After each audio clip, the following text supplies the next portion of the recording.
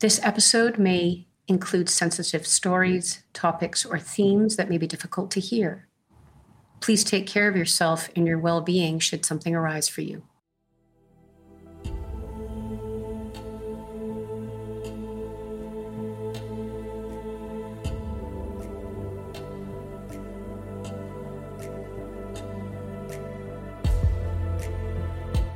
Welcome to the latest episode of Punk Therapy, Psychedelic, Underground, Neural Kindness.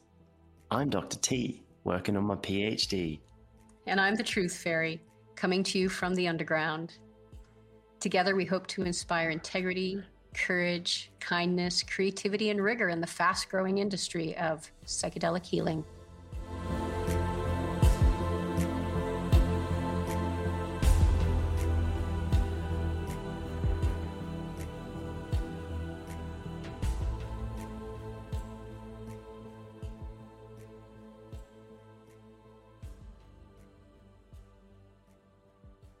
Hello, everyone. We are back again for another exciting episode of Punk Therapy.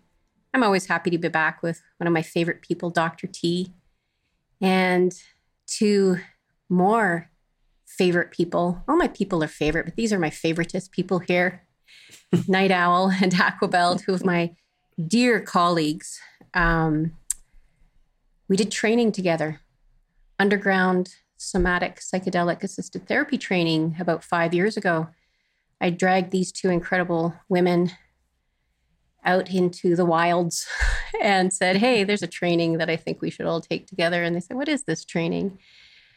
And we braved winter storms and highways and ferries to get to this remote location.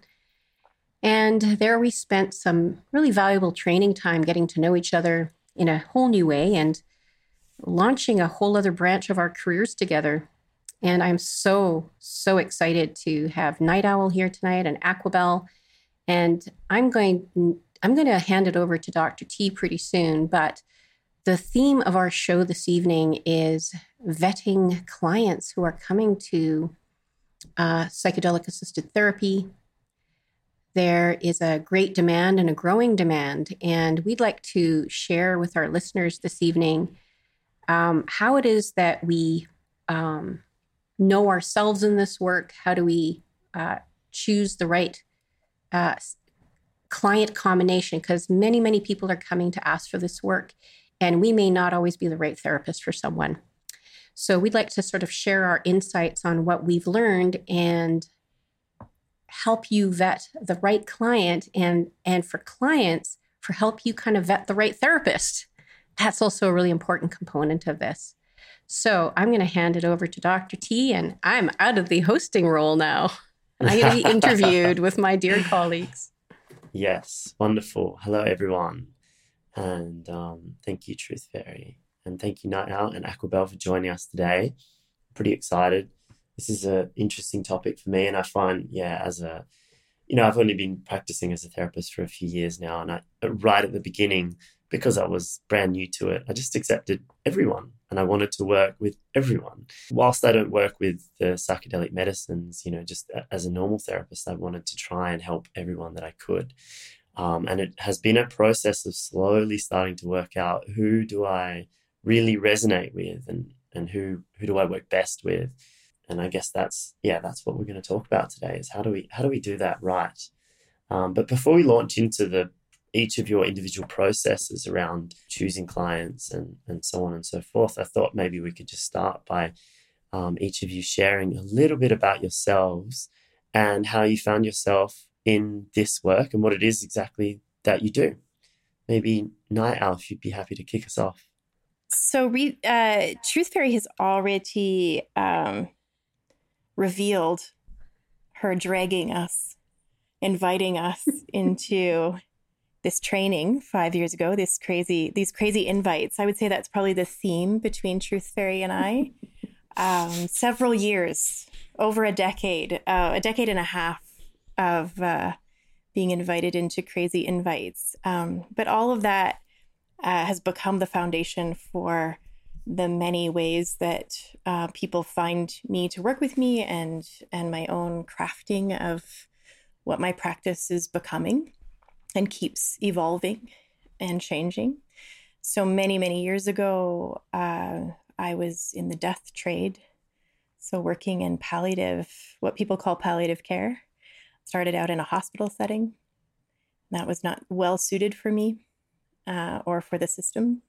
So I went out on my own and did a lot of private underground death care, really. I could call it that now. I didn't realize it at the time, but a lot of it was meeting people in their homes, coming in as spiritual care and at all hours of the night or day, and being allowed to do that.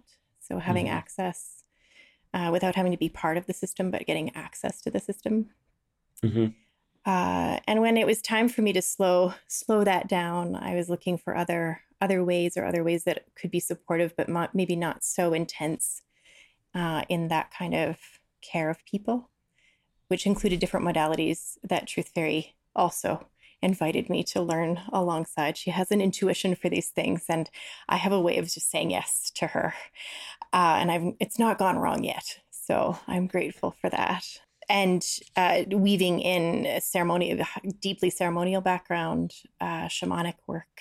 Yeah, in our chats before, when I was talking to you before we hit the record button, you sort of mentioned that one of the ways that you work is a somato-shamanic approach, and I really love the sound of that, and I want to know what that means, and if you have an example of the kind of work that might look like.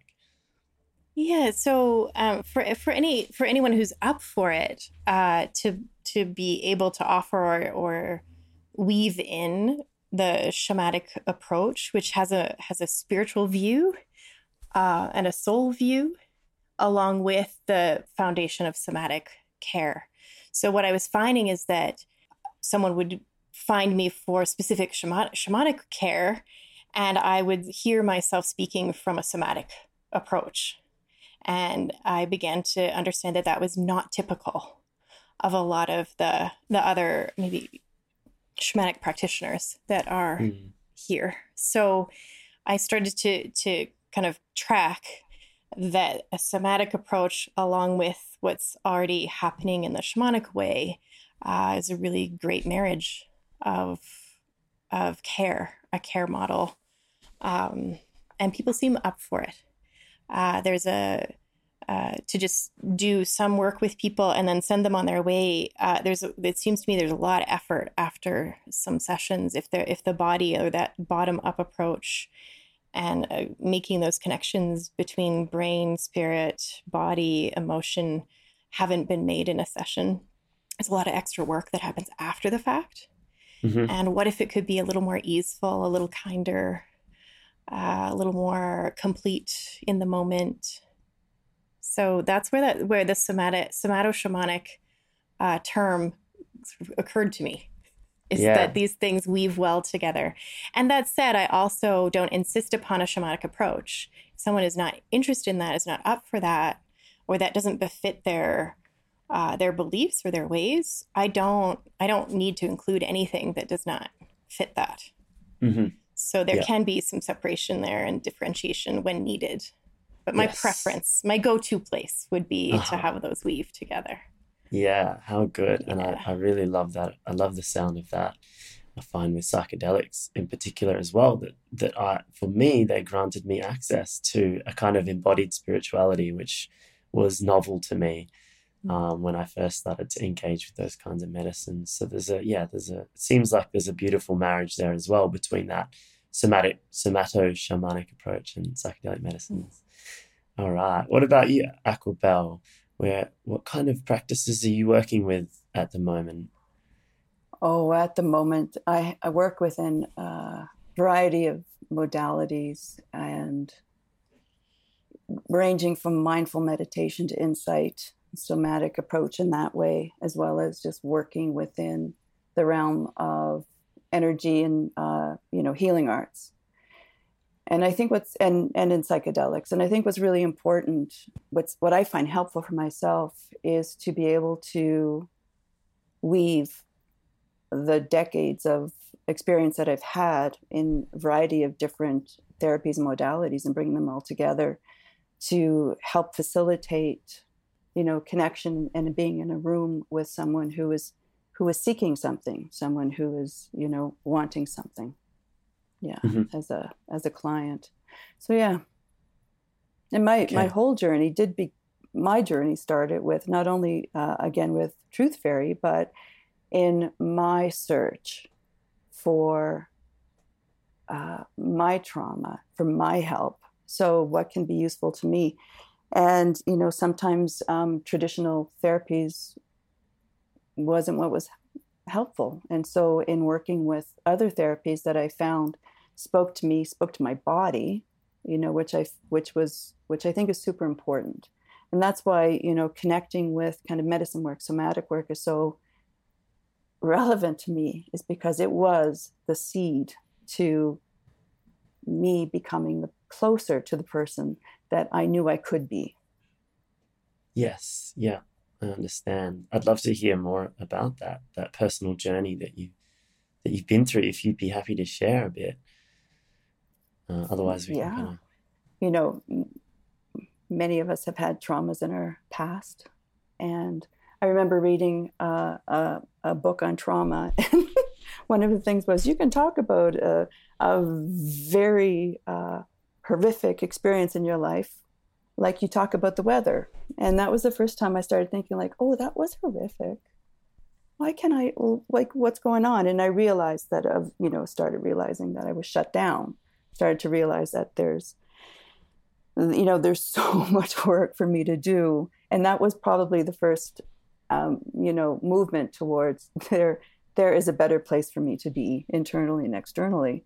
And so, in a lot of the process of me also learning different modalities was also my experience of freeing myself and working through some of the traumas and some of the patterns that, that were holding me from being my fullest potential.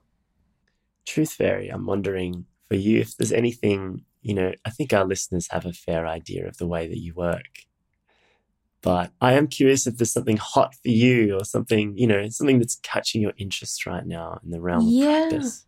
Yeah, sort of in my realm of practice, I mean, I'm really very interested right now in the book Nurturing Resilience, and really doing a deep study again on what developmental trauma really means and the impacts of that, the very real physiological, psychological, spiritual, developmental impact of what developmental trauma actually means and how it shows up, and how it shows up in clients, that real sense of sensations being so profoundly overwhelming and not having foundational regulation. So that's kind of what I'm really focused on in the moment. That doesn't mean that's what I focus on in medicine work, but it's just an area of deep, rich study. I'm also always deeply interested in the knowing of the other, how we get to know each other. That is always the basis and the foundation for me is relationship with clients. And I think, having worked with Sharon Stanley, I've developed such a deep fascination with those subtle knowings of another person, and not from a place of digging, but from a place of the present moment inquiry together, the intersubjective field. That's super, super important. And I realize as I deepen my interest, there's no digging. It just is right there, and it's unfolding in the moment. So I'm really finding profoundly precious the moment by moment interactions of subtlety together, both relationally, somatically, on a spiritual level, the soul level.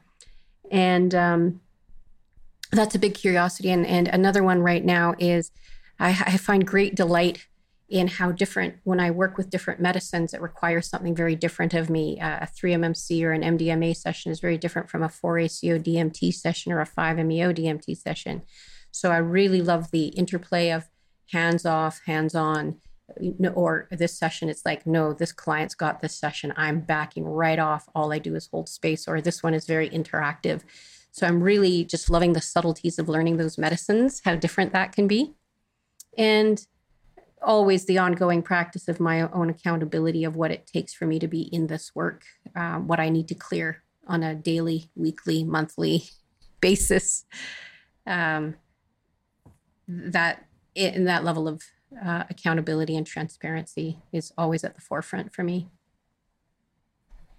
You make therapy sound like such a delight, the way you speak about it, that it can be such a pleasure to be in the room with someone, and that even if some difficult material is coming up, that there's a sense that you can kind of get with it and vibe with what is presenting itself, in the room. And if you can have that curiosity and that kind of enjoyment in exploring what is showing up in the moment, that it can be something quite enriching to do. And I love that approach. So, okay, we've got a sense of how we're all practicing and what we're doing. And I think our listeners know what I do. I just do the preparation and the integration work, which I do find, something that I've been thinking about lately is just the idea that good preparation and good integration work for psychedelics is very similar to good during session work when the medicine is relational, when the person has the capacity to be in the room with the therapist, that it looks very similar in the prep and the integration as it does in the during. That's kind of what I'm surmising from talking to people who are doing those sessions. And that if I can get somebody into their body and do some of that good somatic, deeper work and get into the present moment in a deep way with them, then that's going to be great preparation. And it's also going to help them unpack it afterwards really well. So anyway, that's me.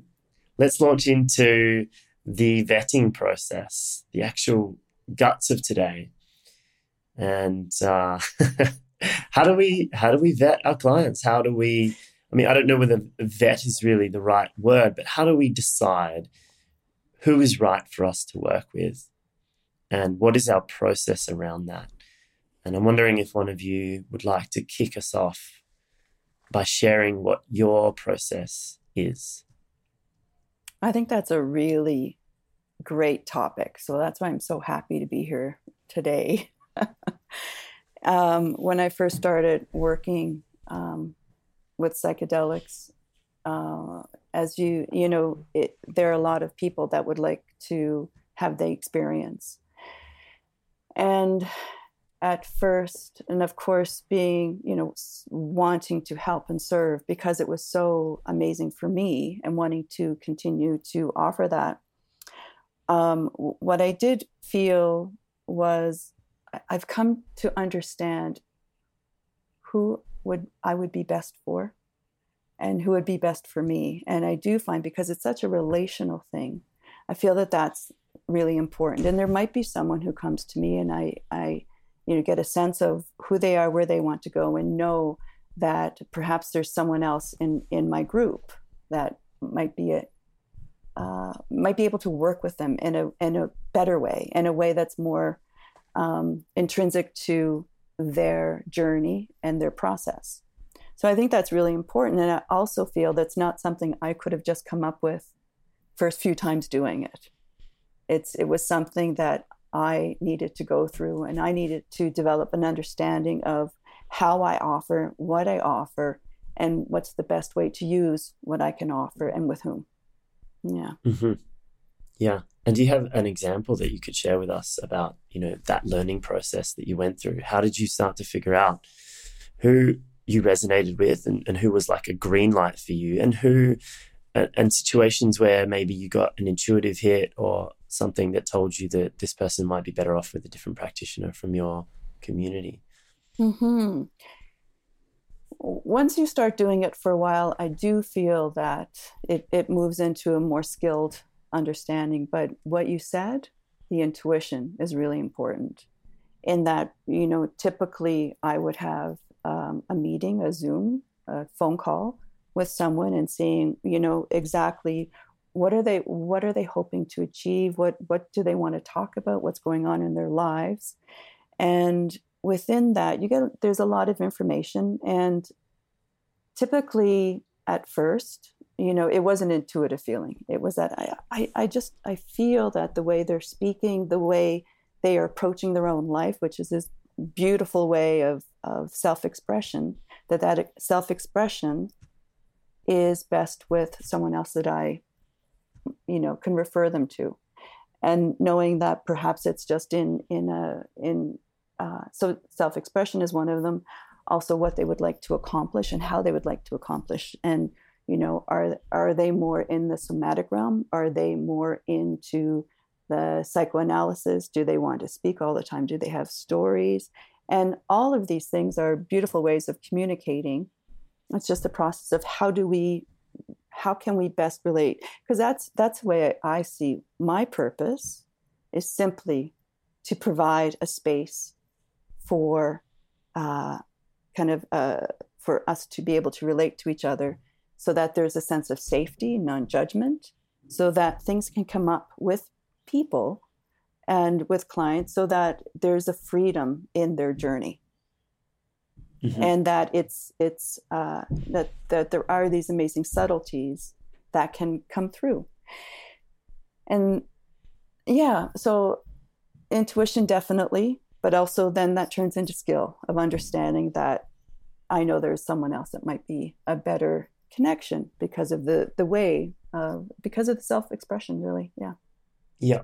Okay. Almost like a clinical intuition that you develop over time, where you have a sense from your experiences of what's right. And this is really interesting. We're talking into the subtleties of when it's really right to work with someone. And I'm also really curious to get into what are the clear boundaries? When is it actually wrong to work with someone for you? And when do you draw a line and say, I'm not going to work with you for X, Y, and Z? And just before you launch into that, I want to invite the Night Owl and Truth Fairy, that this doesn't have to be purely me interviewing Aquabel. If I can sense that both of you might have had something to say here and there. So please chime in if there's something that's hot for you as we're talking. We can kind of drop into more of a conversation flow as we go. So Aquabel, are there some hard no's that you have, and have they come up, and how do you deal with that? There definitely have been some hard no's, and that not only is through sense, but also, through an understanding. And some of it may have to do with simply if it could be something along the lines of certain medications that I feel that I'm not skilled enough to work with, or I don't have an understanding of them deeply. So that could be something. It could also be, that someone has come.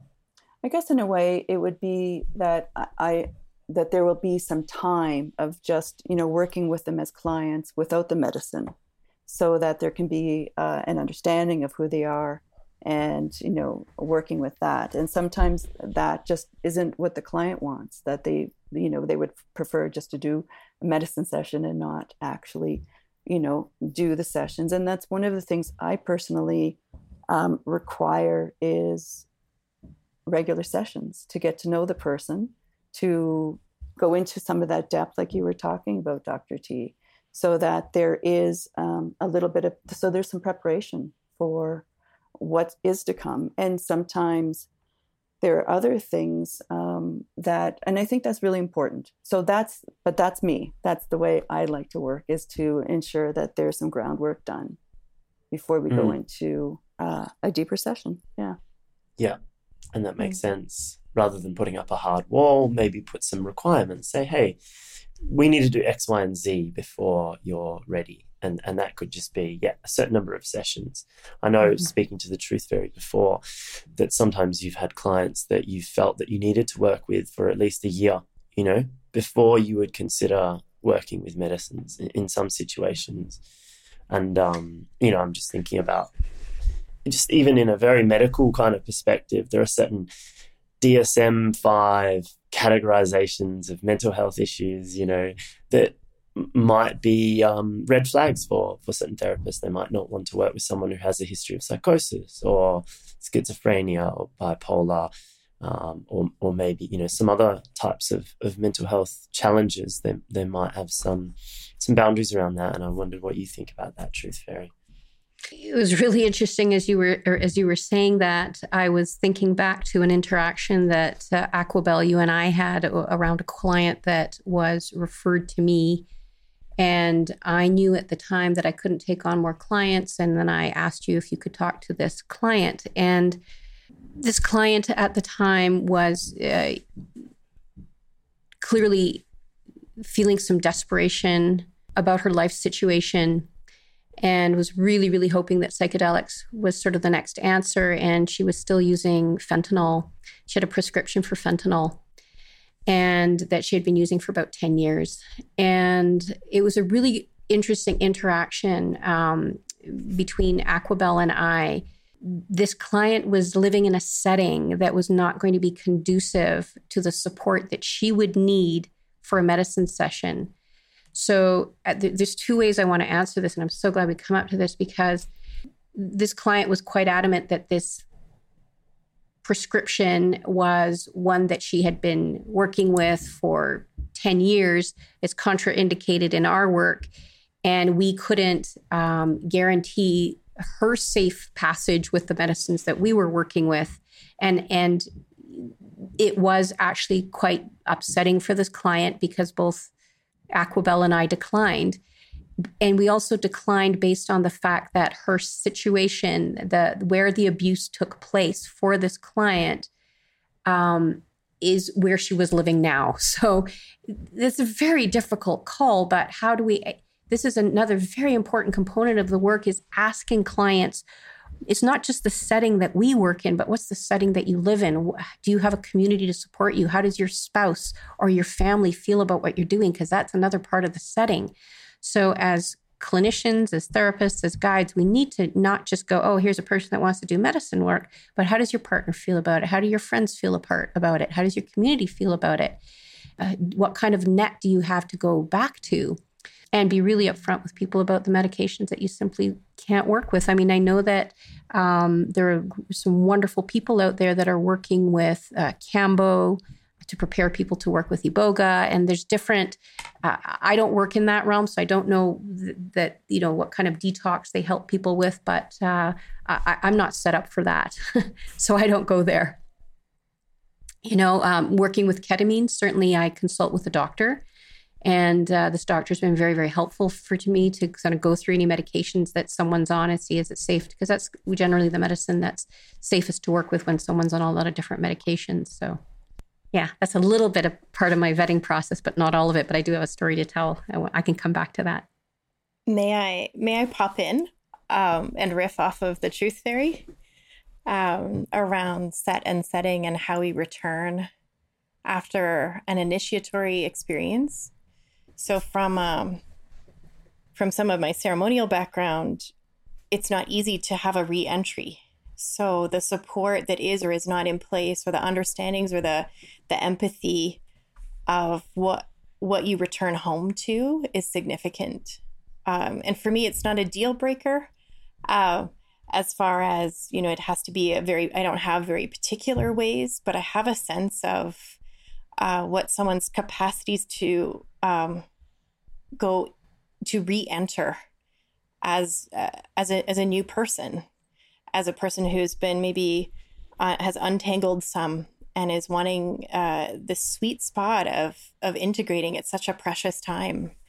And there's a lot of preparation before medicine sessions, and a lot of hours and relational alliance and care that's gone on between us. And so when someone returns home, part of that preparation is, what are you returning home to? And how might you craft the days and hours, days and weeks following your session with that in mind? This is as an initiatory experience.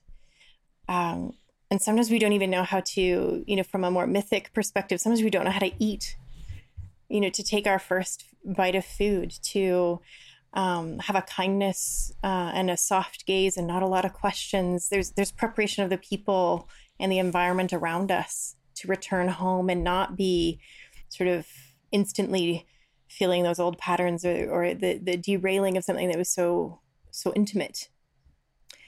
So that's one of the really important parts for me in terms of preparing with people and what they have in place. And if they don't yet have it in place, might we craft that? Might we collaborate? Might there be ways we can get creative between now and when that medicine session may occur? And like Aquabel, I don't make those promises anymore of we will do this medicine work together. I was taught initially, at least 3 sessions of preparation before. I've found that I just don't even speak that out loud anymore. It's a we'll see, and that there is preparation and a foundation between us, and the relationship, particularly with certain medicines, the relational capacity between us, and the negotiation of touch and care and the sound of one's voice, and how close can we be with one another in physical proximity, in emotional proximity. All of those things matter in our preparations. And that Truth Fairy and Aquabel, because we meet as colleagues in support of one another, I was very well cared for by my dear colleagues here around a really key moment for me to say no to a client. We were so close. We were a few weeks out from agreed upon medicine session. And in speaking with them in one of our council of care evenings, our accountability circles, it became very clear that I was not to proceed with this client. And to that, I would just offer even briefly that one of the ways that I choose to say yes, or my yes comes to work with someone, is to just to notice what's happening in my own body as they're speaking. And as I was relating my experiences with this particular client during our preparation sessions, Truth Fairy just looked at me and she says, "What are you feeling right now?" And I could feel this tightness in my chest. I could feel my throat get tight. And she's like, "Yeah, I'm nervous. I'm nervous. Like, I just feel nervous." And so she was relating and reflecting that back to me, as was Aquabel. She's like, "Well, this is a calling." And like all of these ways that we've shared with each other have really, I find a lot of grounding now from that experience to go through the no to this person, to also wish to offer her further care, either with Aquabel or someone else, and then realizing that too isn't available, and just seeing how we can artfully and carefully offer other options. Maybe it's a pause. Maybe there's other work that they might do between now and another time.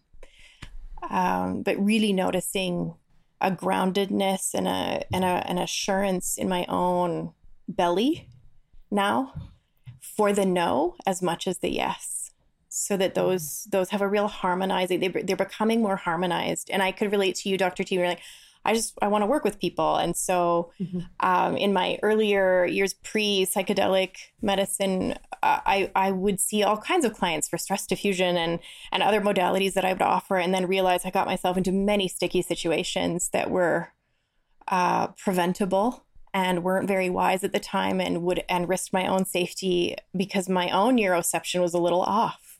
And so just that kind of care that we might take for ourselves, and having these reflections with colleagues and our own therapists, our own council of care. So that's one of the terms that I use with clients as well. Who's your council of care? I can't be your only person. I don't wish to be your only person. So what are the other ways? And just having those conversations and listening, like with the third ear. So that we have these 2 ears on either side of our head. We have these senses. But in some of my sort of other modalities or other ways, I go, what am I hearing from my third ear? It's really faithful. It's really true. It trues me up, even if I have a real heart for someone, and I really would like to, and I still say no, and it's not easy because I might really, earlier I heard you say, Truth Fairy, like. Or maybe it's you, Dr. T, a pleasure to be with people. That therapy can be a pleasure. And that would be my heart's desire, is that when we're with each other, that there is a trust, and there are pleasurable moments, and there's laughter and kindness, and certainly with medicines where it's a heart opening interrelational medicine, when someone says, I love you, I have to be authentic to respond and be with someone who feels that open. Yeah. And so you can't make that stuff up. So I've learned that on the back end sometimes, where I feel the awkwardness or an uncomfortability that I didn't catch at the front end. And so making those adjustments then, and that auto forgiveness and auto empathy and compassion for when I catch something that I missed, as though even as the night owl, I don't see everything. So to note and make those course corrections. I've had an elder call it that. It's a course correction, honey. She just puts her hand on her chest and goes, it's a course correction, and have the courage to make the course correction, but not to be harsh or judgmental on ourselves either. And then with how I treat myself that way is then how I would wish to treat the people that want to work with me or are working with me, where we need to pause or we need to course correct together and just see what we can do together. If it's still something we can still keep going with. Yeah. This brings me to a comment I'd like to make, because I want to acknowledge that there's so many different ways that clients are meeting guides, facilitators, medicine therapists. And I guess this is my little advice out there in the world for guides that are working with therapists, because we have this arrangement for some people where therapists send their client to a very well-trained medicine guide.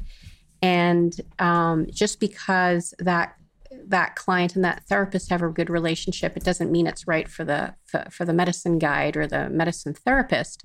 So I really want to encourage medicine therapists or guides to have that relationship on their own terms. Just because I refer someone to someone else doesn't mean it's going to be a fit.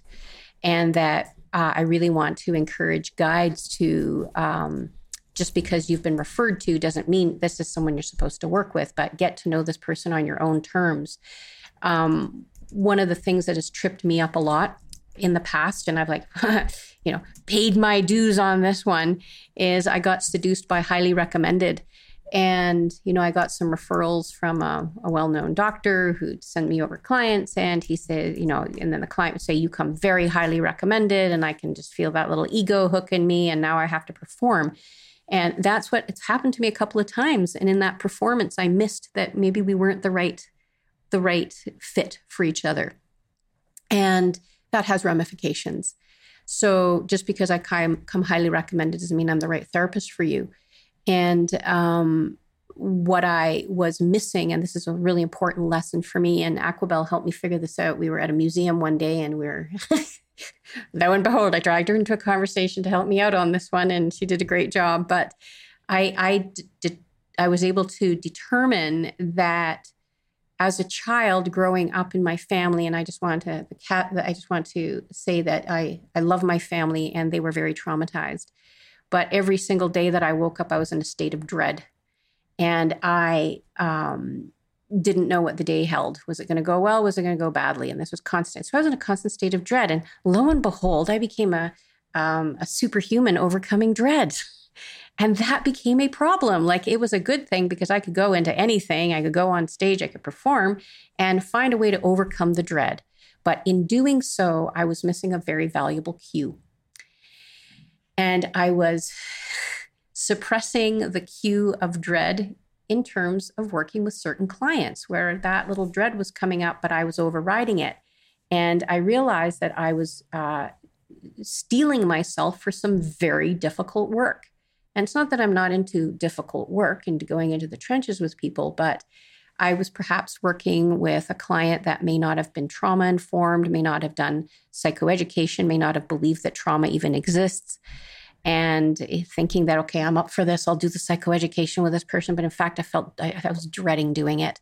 And so for me, one of my vetting processes, I want to know what kind of research people have done. I'm really interested in what books they've read, What do they know about trauma? Have they seen a psychologist? Have they ever done therapy? Personally, just where I am, I generally don't work with people that haven't done any therapy at all, because it's a lot of work. I mean, then we sort of get into this, or I usually would rather they worked with a therapist for a little while. I mean, it's just where I am in my career. It's a lot to take on. So I want to know that someone's actually tried some counseling or something. And I'm not that there's good therapy and bad therapy out there, or even have some sense about, working from the body. I want to know how they've educated themselves on it, not about their education, but how they've educated themselves. And so another important piece here that they're my 2 Ds, are dread and desperation, but I need to listen to my own sense of dread, where I go, oh, I may not be up for this. This might be bigger than I can do. Or I may have too many clients with complex trauma or PTSD at one time. I can't do more. I need to work on a spectrum. And the other piece is desperation. And I say this with utmost empathy, utmost kindness. Some people find themselves in a real state of desperation, and they have tried everything and they just want this last final thing to work. And, I so get desperation. I've been desperate in my life so many times. But for me, it's a hook. And that means, okay, let's do this. You're desperate. And I get hooked into that desperation. And what I've learned from a couple of clients is they want an end to desperation. They don't want to learn what's happening here. They just want the desperation to end, and they want the medicine to do that for them. And what I have learned in those cases is that's going to take a lot longer to establish relationship together, because desperation is really the death threat. It's really out of relationship. So I want to caution people about not getting hooked by desperation and saying this is my last resort, because that person may not yet be up for deep learning. They just want the fix, and that we need to actually get people into relationship when they're desperate. So those are my little vetting process as well. Again, is there a connection? Is there a connectivity? Can we relate to each other? Is there a reciprocity? Reciprocity is very important. And I'm a huge advocate for clients, educating clients on how to choose therapists. But I also want to say, as a therapist, sometimes I feel like I'm an object. Sometimes I feel like I'm being used as an object, as a vehicle. And I want to know that my humanity is being taken into consideration as well, because it is a human process to be in that room together. It's vulnerable for me as it is for a client. So I just want to know that a client, sees me as a person as I see them as a person. And we're 2 people in this together. Totally. I sometimes still get clients who come to see me who they immediately want to do a psychedelic session. They think I offer it, even though, I'm clear that I only do the pre and post counseling at this stage. They come to me expecting that. And for me, my answer to that is very simple. I can just say no, because that's not what I offer.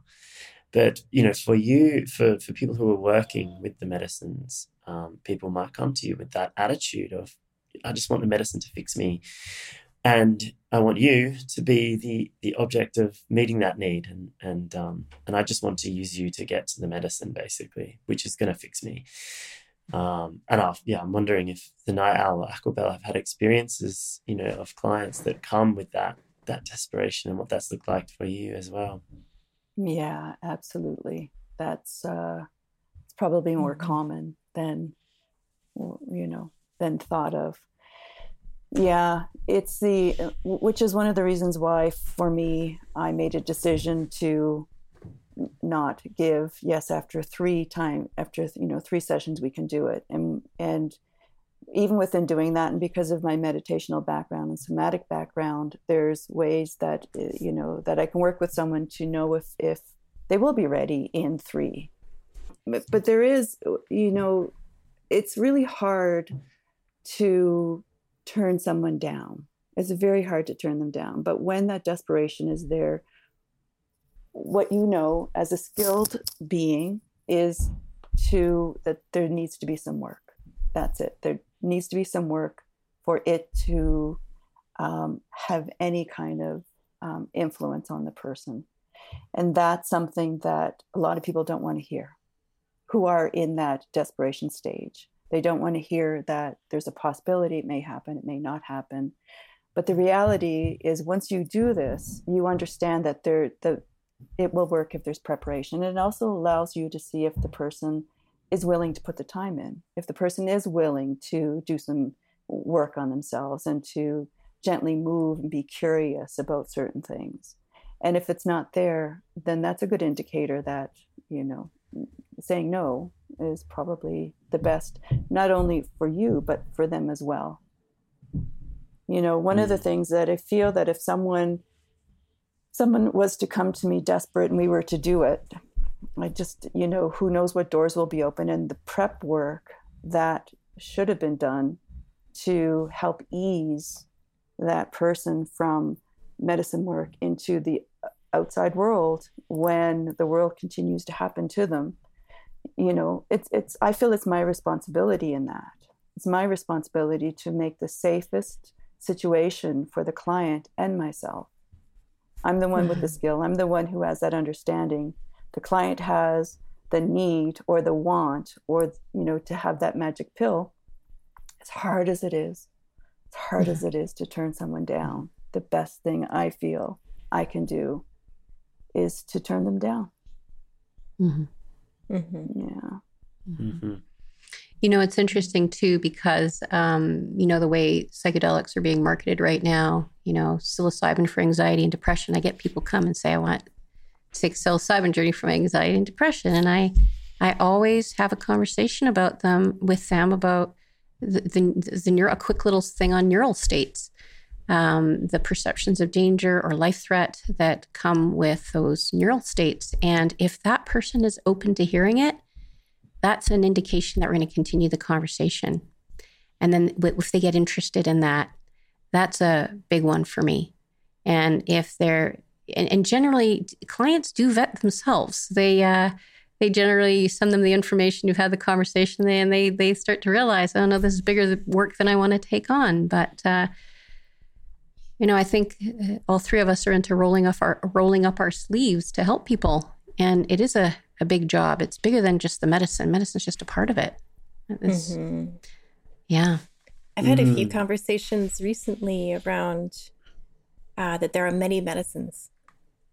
And from an Indigenous to hear way of speaking of it, I'm going to go gently, but how I've heard it and how it's been taught to me is that we carry many medicines.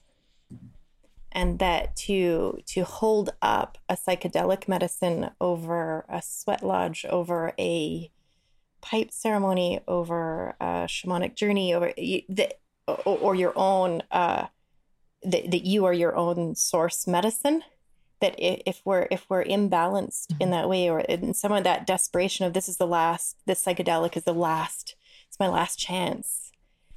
Often I've been inviting, because this is part of my practice and my approach to myself and therefore others, is if I'm the source medicine, I'm not your guru. I'm not going to save you from anything. Just to temper and acknowledge that with that desperation, the medicine isn't the thing. I'm not the thing. Your innate abiding wisdom is in there. You're here for a reason. It's just how we're putting that container around. This is how it's going to fix me. That needs some care and a reset, more than revering one medicine way over another. So for me to sort of carry many medicines, an approach of everything being on the ground in a circular or spiral kind of way, everything's equal. So I've had my own, and I share from my own experience. I've had experiences where I've listened to a drum with no psychedelics, no adjuncts whatsoever. And I've had a similar depth of experience, a depth of healing that I can't explain, that is as potent as a psychedelic session. And there are psychedelic sessions where we feel nothing happens. And those, this is a topic of conversation with the Truth Fairy and I when she's teaching and I'm her co-winged pilot in these trainings, to the nothing session. And how just imagine how someone who's desperate and wants this thing and then has like a kind of a session that flatlines a bit. And they don't quote get what they want. I'm like, it's not about what you want. It's like, I want to fix my heartbreak. you haven't stopped for a moment to go, hey, broken heart, like, what do you need? Like, what wisdom do you have while you're breaking open? And so an approach that includes that, or that for me, that's probably the core of it, rather than this one thing or what medicine's going to do it. That's another conversation. I'm like, whoa, let's slow that down just a little bit more, because I have such a deep, abiding respect for the power and the capacity of humans. I'm very moved by that. So to acknowledge that first, and come into some kind of emerging relationship with you as the human, like a beautifully human source, like you are the source of your own medicine. So what we do after that could be pretty incredible. But if we're forgetting, like as humans, like we're the only species that forgets. A tree does not forget how to tree itself. A feather knows how to grow itself, always. But as humans, it's part of being human that we forget this. And so when I hear the desperation or these wants and these deep, like, I want to achieve things, I'm like, okay, well, what if we didn't for a moment? What if we could remember together? And that even in an old verb, I'm a bit of a word nerd. So even to remember, it used to be used like we member, a verb, and it means like to put your limbs back on. You gather at certain seasons, after a hard winter, you gather in the spring to member together.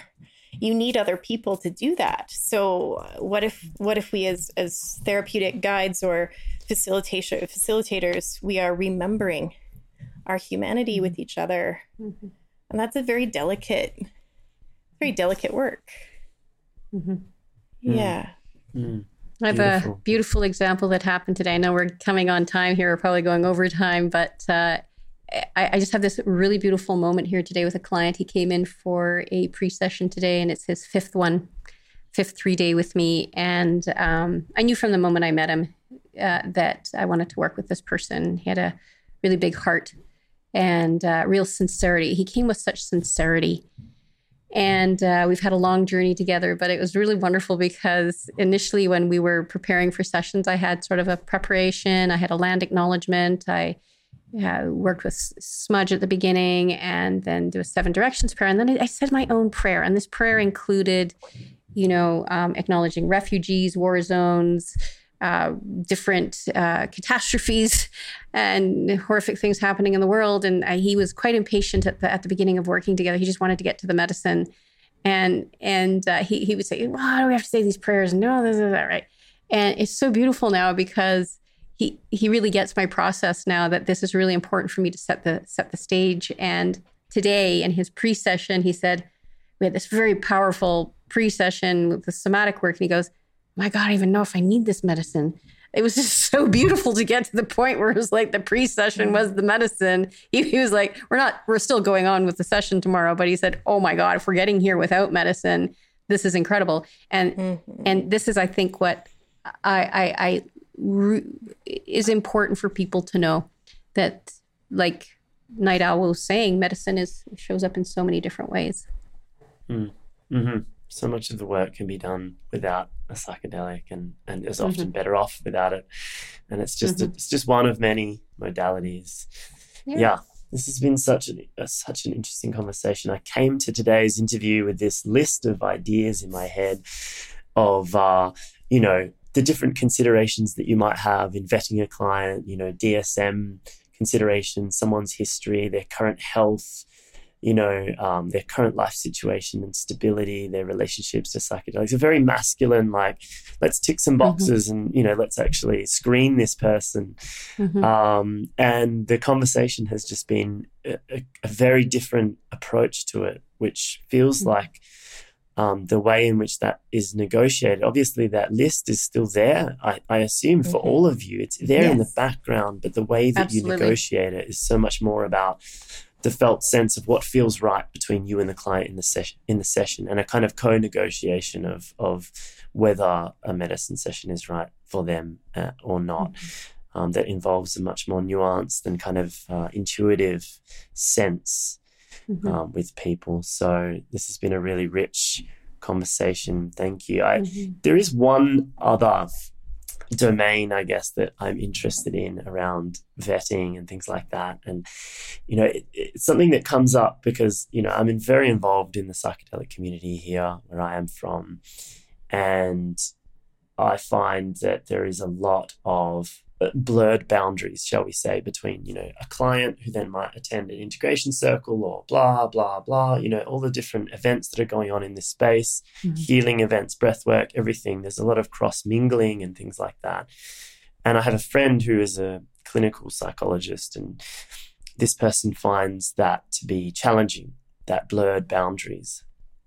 And I'm just wondering how that comes into the vetting process for any of you. If you have to think carefully about, okay, I know this person in a different context.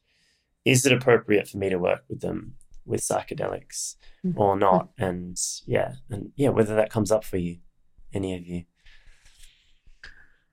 Oh, I want to jump on that so quick because I read a fantastic book on the Indigenous way, which means there is no separation between us, which requires, it's requisite that we practice our conduct. So therapists, healers, we are all part of a community. We are not separate. We are part of all of our communities, and that requires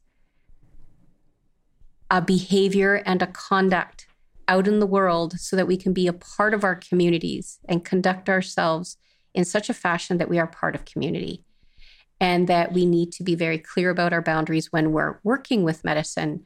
But I go to all sorts of places in my city, and I meet clients and see clients because I want to be active out there. So it requires that I conduct myself with integrity. So, yeah. And it's important that people see that I'm a human being that also works with my trauma, and then I'm going to go into a setting and be a normal human being. I can't, hide away all the time. Mm-hmm. Yeah, I've shared Sweat Lodge with clients, and we have a conversation around that. We're relational with that.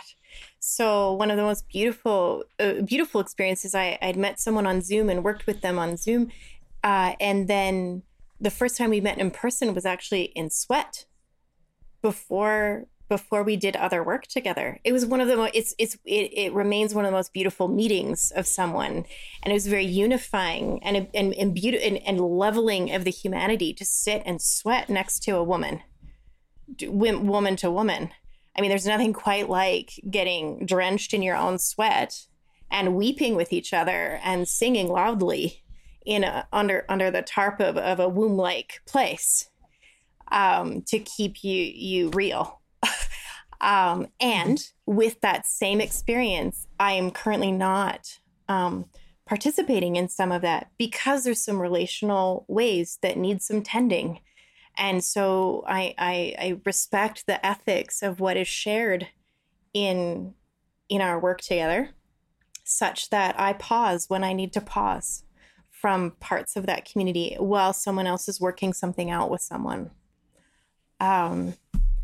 And I invite people, most people have an open invite because of my own, that some of the lineage that I carry in terms of ceremony, all are welcome. Always. Now, the way that you approach a circle will keep that conduct and that approach really clean and clear, but all are welcome. So, it's not, it is a bit messy. But it's relationally messy, and it's ethically messy, and it's very human. And to me, this is how we remember. This is human making, and if I guess that's what I'm in for is human making, not more isolation, not more separation, not more neglect, not more push people out of cancel culture, whatever all those terms are. I'm just not into it. I'd rather say, oh, you made this mistake. Come sit next to us in circle. Smoke a pipe with me. Well, it doesn't mean I'll do medicine work with you, but come sit. Yeah, yes. Come sit. Yes. Oh, wonderful. Yeah. I couldn't have asked for a better response, and I really deeply resonate with what you both just shared. Thank you. So we've gone long here. We're at an hour and 17 minutes. We're usually 40 minutes, but it seems like we needed to gather here. We got some pouring rain in our city here, and I'm noticing internet connections are getting a little bit interesting here right now. Is there anything that anyone would like to complete with? Aquabel, do you want to, or Dr. T, to wrap up?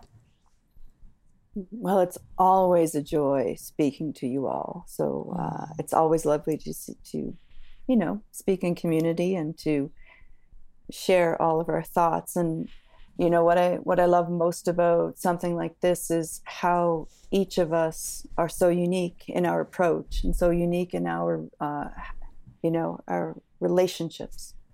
And I feel that, I know some of you have heard me say this, but I think connection between client and therapist is a calling. You connect or you don't. It's relational. And so I feel that, that is so important. And so if there is someone that, even if I really like them, but I feel that on a relational level, on this level of connection, they would connect better with someone else, I will pass them along to that person. Because I feel there's nothing more important than doing what is best for the client. Mm-hmm. And that's what's important to me, is that I provide that. And sometimes the best is not me. Mm-hmm. Yeah. Yeah. Beautiful. Mm-hmm. Thank you. Thank you, all three of you. Thank you so much. And to our listeners, if you're digging what we're putting down, please give us a rating on the podcast sites. And if you have any questions for us or queries, just send us an email, info@punktherapy.com. If you know someone who you think might be an interesting interviewee for us to chat to, send us an email, get in touch. We'd love to hear from you. Thank you very much. Thank you both. Thank you. Thank you, everybody. Adios. Such a pleasure. Thanks.